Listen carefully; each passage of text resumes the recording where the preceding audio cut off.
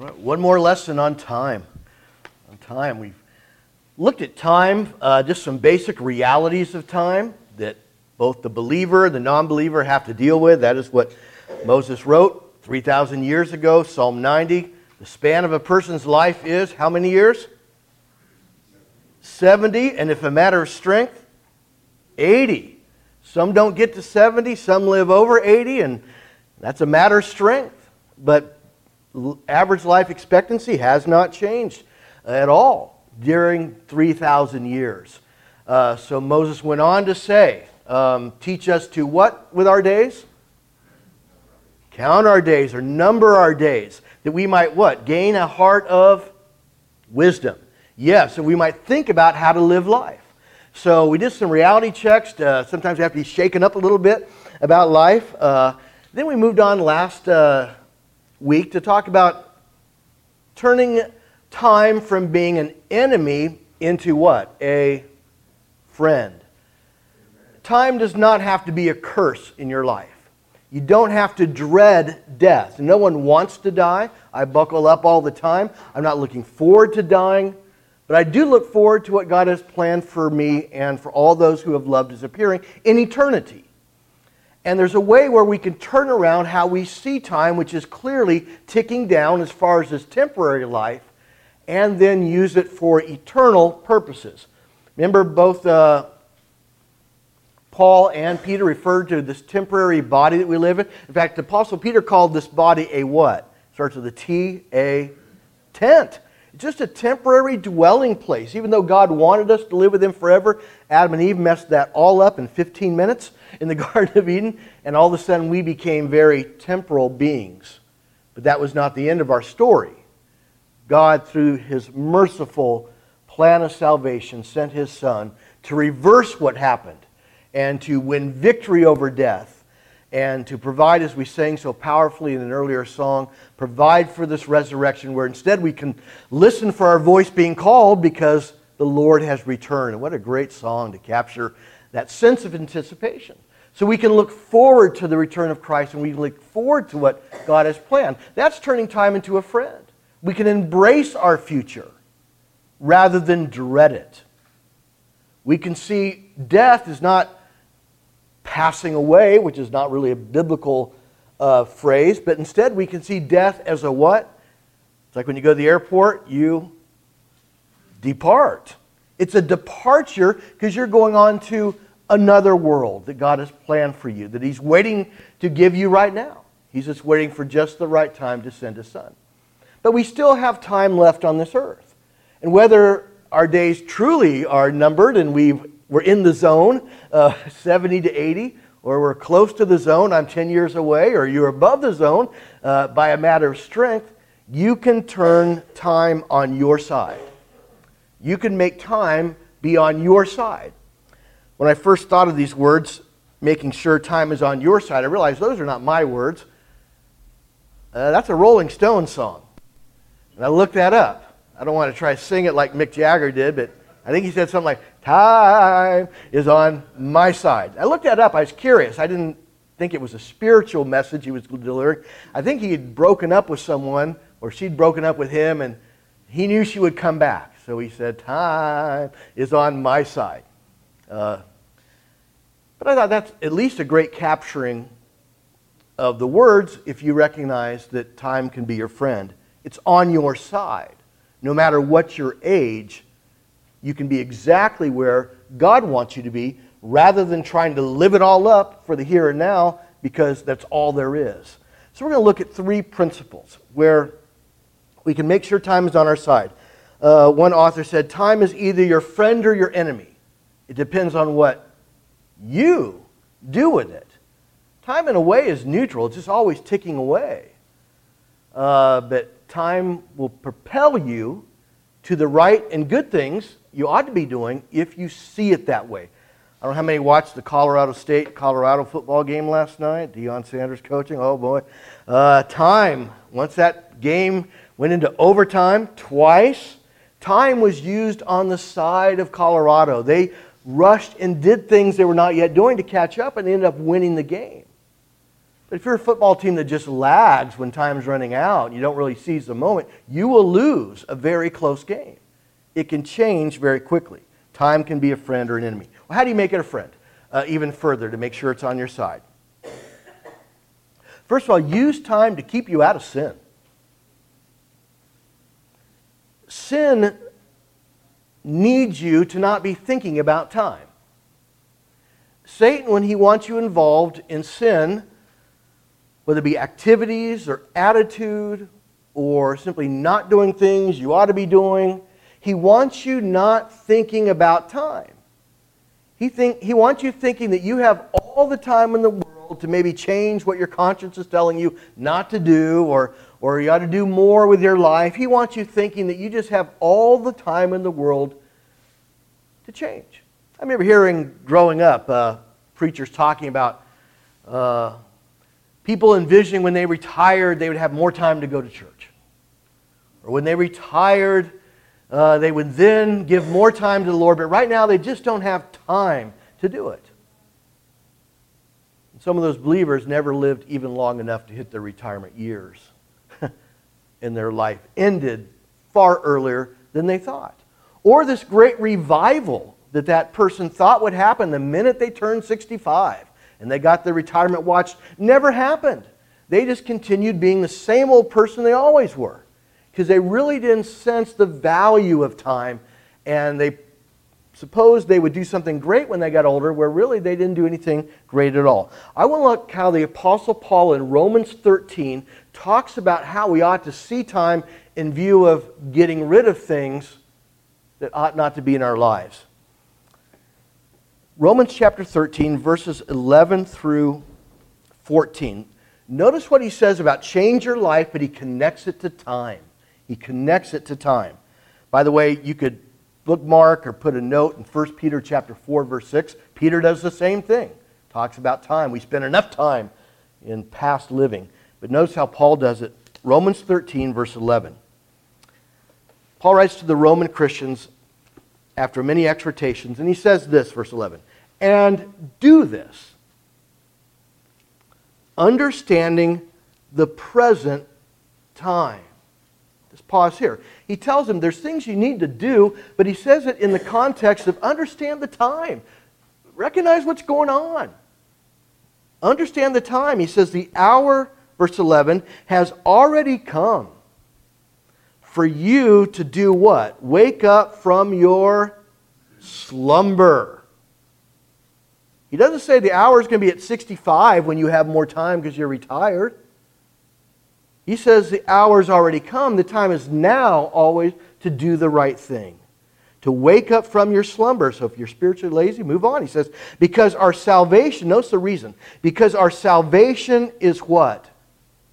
Nearer now than when we first believed. Verse 12, the night is nearly over. The day is almost here. So let us put aside the deeds of darkness and put on the armor of light. Verse 13, let us behave decently as in the daytime, not in carousing and drunkenness, not in sexual immorality and debauchery, not in dissension, jealousy. Verse 14, rather, clothe yourselves with the Lord Jesus Christ, and do not think about how to gratify the desires of the sinful nature. All right, let's look at some of these powerful statements that Paul made about how to live in relation to time. So he says in verse 11, the hour's already come for you to wake up out of your slumber. The time to do the right thing is always now. Don't wait till things get better at work. Don't wait till you have a problem-free marriage. Don't wait till your kids are always doing the right thing all the time to do the right thing yourself. Don't think that there will be a time in your life where you will have nothing to do but serve the Lord. The time to do the right thing in your life is always now. And here he's describing the state of slumber if you really are kind of dealing fast and loose with your priorities. If you're kind of involved in things, or you have thoughts that are dominating your mind, or you're allowing certain things we're going to talk about in just a minute to run your life, Paul says, wake up. You got to wake up. Coaches use that. You guys got to wake up. You realize we're in the fourth quarter. You got to wake up. We're running out of time. And Paul says the night is nearly over, verse 12. The day is almost here. I mean, things are going forward. He says, and let us put aside the deeds of darkness and put on the armor of light. And then he said earlier, because our salvation is nearer now than when we first believed. That is, God's ultimate plan for your life and for my life is closer now than it's ever been. As time moves on, he's changing it from, hey, we got to live it up because it's all going to come to an end. He's simply saying, hey, we're closer now to heaven than we've ever been. So as you're moving on with the decades of your life, you're closer now to what God has planned than you've ever been. I think I shared this one time in a lesson. When my 4 daughters were little, we'd go on a lot of road trips. They didn't really understand the time of a road trip. Driving down to Disneyland would seem like a 5-day trip to them.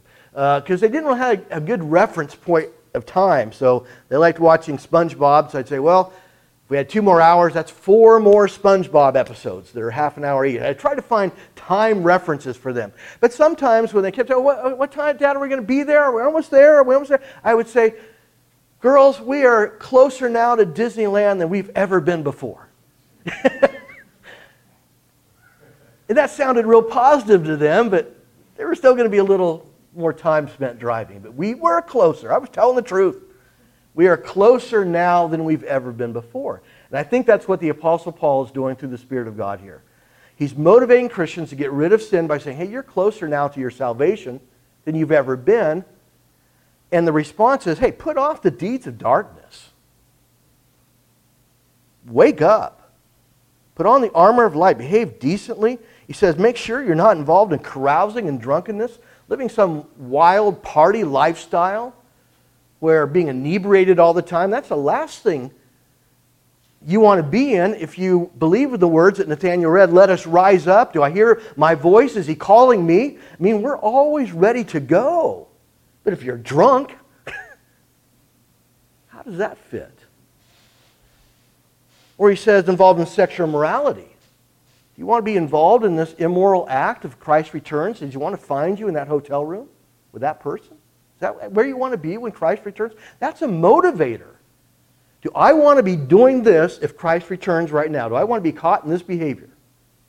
That's a motivator using time to keep you out of sin. He says debauchery, again, that's just a wild lifestyle where you're doing what you want to do, living, getting high all the time. Is that the way to live if your salvation is closer now than you've ever been? But he also adds this. Notice verse 13 at the very end, dissension. Dissension is trouble between people. Sometimes our problems are not drunkenness and drug abuse or sexual immorality. It might be estrangement between someone that you're not talking to. And Jesus says, if you know there's some problem between you and another person and you're going to church, leave your gift at the altar and go make it right with that other person. That's a rough paraphrase of what Jesus said. But there's always a call to make separated relationships right. Now, Paul also says, much as depends upon you, live at peace with all people. If some people don't want to respond, they don't answer the door, they don't pick up the phone, they won't return the text, you still, though, try your best to do what you can do. You don't want an open case of dissension where you and somebody else are not talking and there's something you can do about it on the day that Christ returns. You don't want to have a trail of enemies or people that you just cut off or people that you haven't tried to make amends with. Paul says, put off dissension. But he also adds this, verse 13, jealousy. So it's not just drunkenness and immorality of a sexual nature. He says, I want jealousy gotten rid of too. So if you're living this life, say, man, I wish I had their house. I wonder how they can afford that. Oh, look at that new car they got. Ooh. Wow, they sure seem to be eating in a nice restaurant. I wish I could do that. If your mind is consumed with comparing yourself to someone else all the time and being jealous of people your age or age group that have things you don't have, and and you wonder how they got it all the time, and you think maybe they got it in the wrong way, or I bet their family gave them that money. That's jealousy. That's jealousy walking all around your life, and you might be going to church all the time. But if that kind of spirit's driving you, Paul says get rid of that. It's a deed of darkness. If we're going to rise up as we sing and listen to our voice, we don't want to be listening to other voices, especially our own, being jealous all the time. So use time as a motivator. Use time to say, I don't want to be consumed with jealousy. I don't want to be living sexually immoral. I don't want to be angry all the time at other people. I don't want a complaining spirit. I'm not going to be inebriated with things that are taking my mind away from being ready to go. Use that as a motivator, and you will be blessed. Just ask yourself, do I want to be involved in this sin if Christ returns? Is this what I want to be doing when the trumpet of the Lord shall sound and time will be no more? Is this where I want to be in my life? That's a motivator. Use time to keep you out of sin. Here's the second way to use time and make sure it's on your side. Use time to keep you from presumptive living. Use time to keep you from presumptive living. Mary Gail, you might want to shorten this in your own notes that you put on. Mary Gail shortened some of my words on Facebook because I get a little wordy and I can't figure out how to make it shorter. But here's what I'm saying. Presumptive means you always assume you'll have time. I have a lot of presumptive students. The deadline's passed on their Canvas program at school that says, here's when you're supposed to have got the test done. Mr. Mulligan, he'll give us extra time. And they keep presuming they'll have more and more time until all of a sudden they see a 0 show up on their grade. And they presumed they would have a lot more time, but they didn't have that time. And they did not do what they needed to do. So presumptive living is assuming there will always be a time to get around to it. You ever heard someone say, I'll get around to it? You ever had someone put you off? I say, you need something done, and it's got to be done by Friday at 5. I'll get around to it. Don't worry about me. But they never get around to it. That's presumptive living. Look at another example of presumptive living that we can actually make pivot to turn to be something good. The book of James chapter 4. James chapter 4. James, the brother of the Lord, challenges believers to not presume they're going to have a bunch of more or many more minutes or decades to do what they need to do, or challenge them not to presume that your plans will always work out the way you want it. Verse 13, James chapter 4. James writes, now listen. He's getting their attention. Now listen, he says. You who say, today or tomorrow we will go to this or that city, spend a year there, carry on business, and make money, why do you not even know what will happen tomorrow? What is your life? You are a mist that appears for a little while and then vanishes. Instead, you ought to say, if it's the Lord's will, we will live and do this or do that. As it is, you boast in your arrogant schemes. All such boasting is evil. So then, if you know the good you ought to do and you don't do it, you sin. All right, let's break this down a little bit and then make some applications. First of all, he says, to those people that say, today or tomorrow, we will go to this city, spend a year there, carry on business, and make money. He's talking to people not that are really good planners. He's not talking to people that are really responsible and they want to take care of things. He's talking to people that assume they'll have all the time in the world to do what they want to do, and all they got to do is plan it, and it'll happen.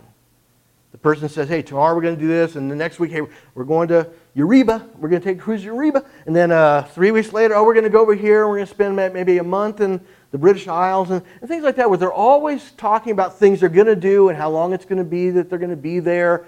But there's no real recognizing that life and time don't always work out that way. Every once in a while when you buy tickets to travel, there's a little box down at the very end that wants you to buy insurance. They want you to pay extra money just in case those plans don't work out and you want a refund. Because what happens with life? Life has a brutal way at times of changing. Things that you thought you would do 20 years from now never materialize at all. Things you thought you'd do next week didn't happen because you got sick. Or someone you were supposed to travel with canceled. Or all of a sudden a loved one is sick and you need to be there with them, and all the things you planned you simply cannot do because things changed in your life. Like I said in previous lesson, there's parking lots full of RVs that are virtually brand new. Because someone thought when they retired they'd have all this time and energy and good health to travel. And either they or their mate were simply not physically in a place to do that when they thought they would. And now they don't even have a place to park the RV, and they're paying to park it in a lot, but it's virtually brand new, and they're just not able to do all the things they thought they would do when they retire. It's not that they were an evil person or planning to do evil things, just time became something they didn't have anymore to do what they wanted. And that's what James is chastising here. He says your life is a mist that appears for a little while. That's that 70 to 80 years principle. Your life is a mist, it appears for a little while, then vanishes. You ought to say instead, it's the Lord's will we will do this and that. The Lord wills, I'll take this trip next year. Lord willing, when I retire, I'll maybe move to Idaho or something like that. Sometimes a lot of Christians verbally preface it. And they'll literally say, if the Lord, they take this verse seriously. If the Lord wills, I'll do it. But you may not have to always verbally say it as much as you have to mentally think it. Hey, I would like to do this next year, but things may change. But I'm still going to plan on it, but things may change, and I'll be prepared to go a different direction if I need to take care of my mom. And right now, as my mother ages, both my younger brother and my older sister are always thinking about when will she no longer be able to live by herself.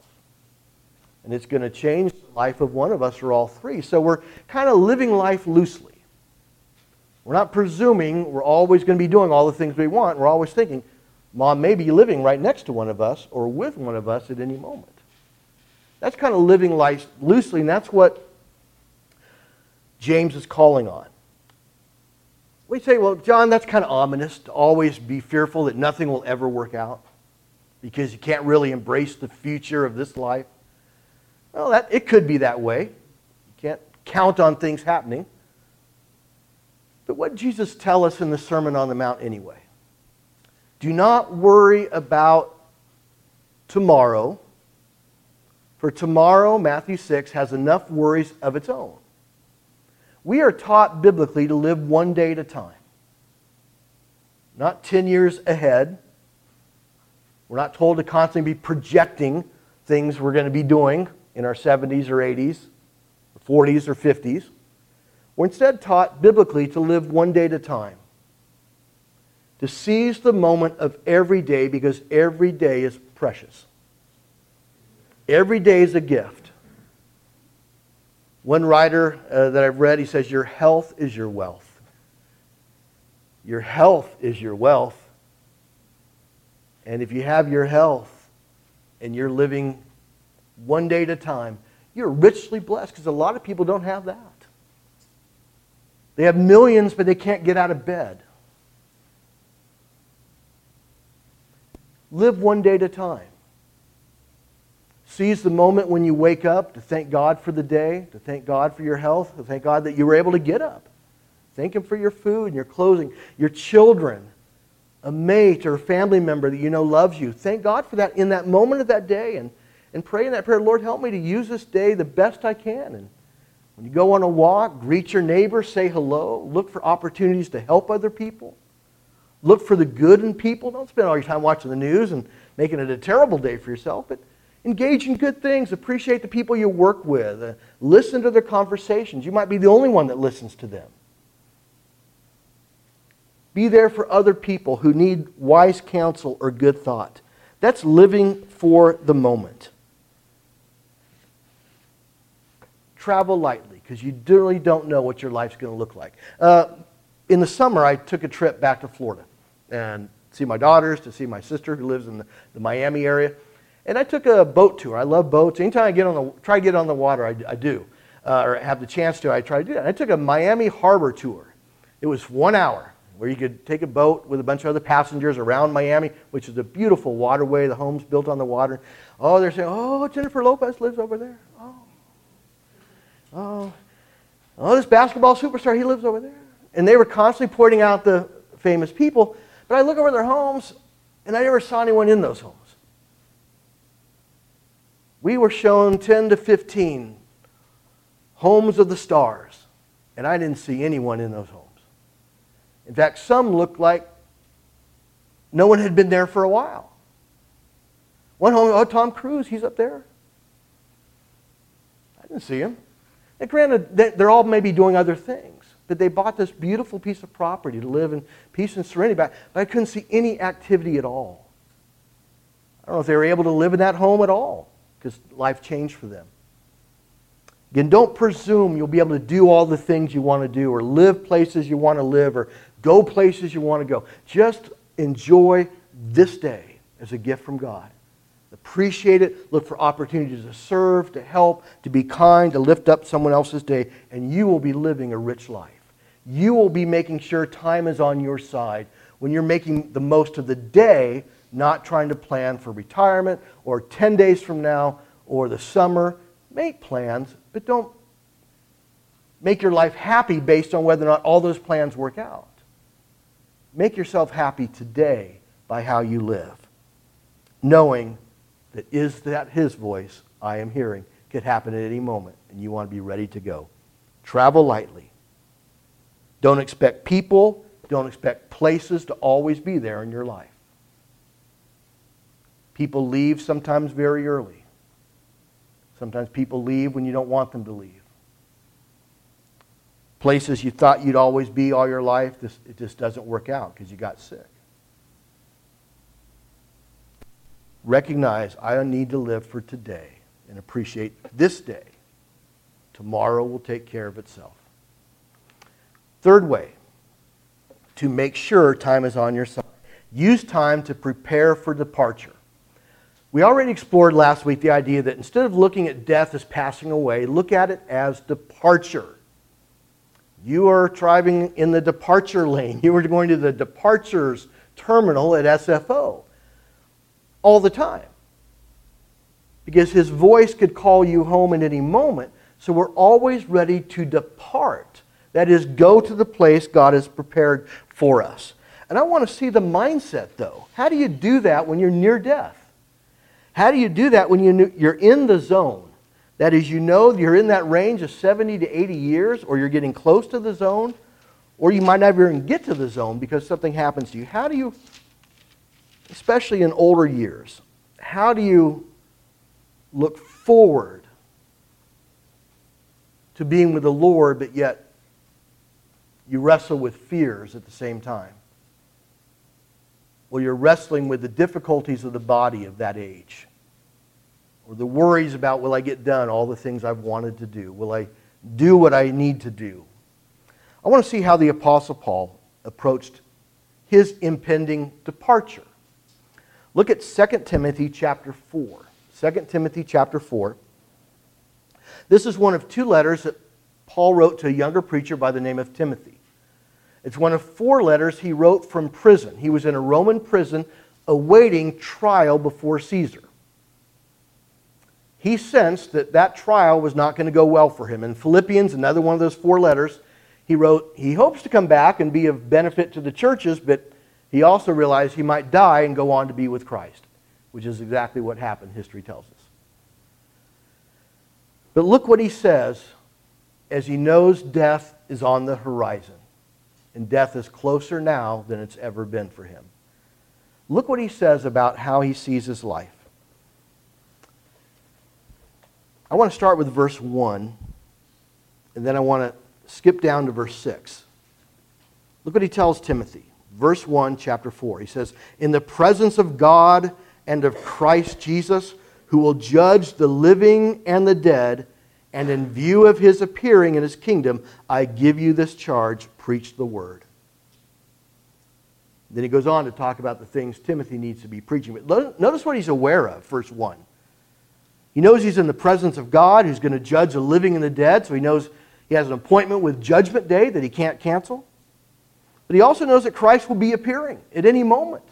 And he wants to be ready to go. Is that voice his voice I am hearing? He has that mindset.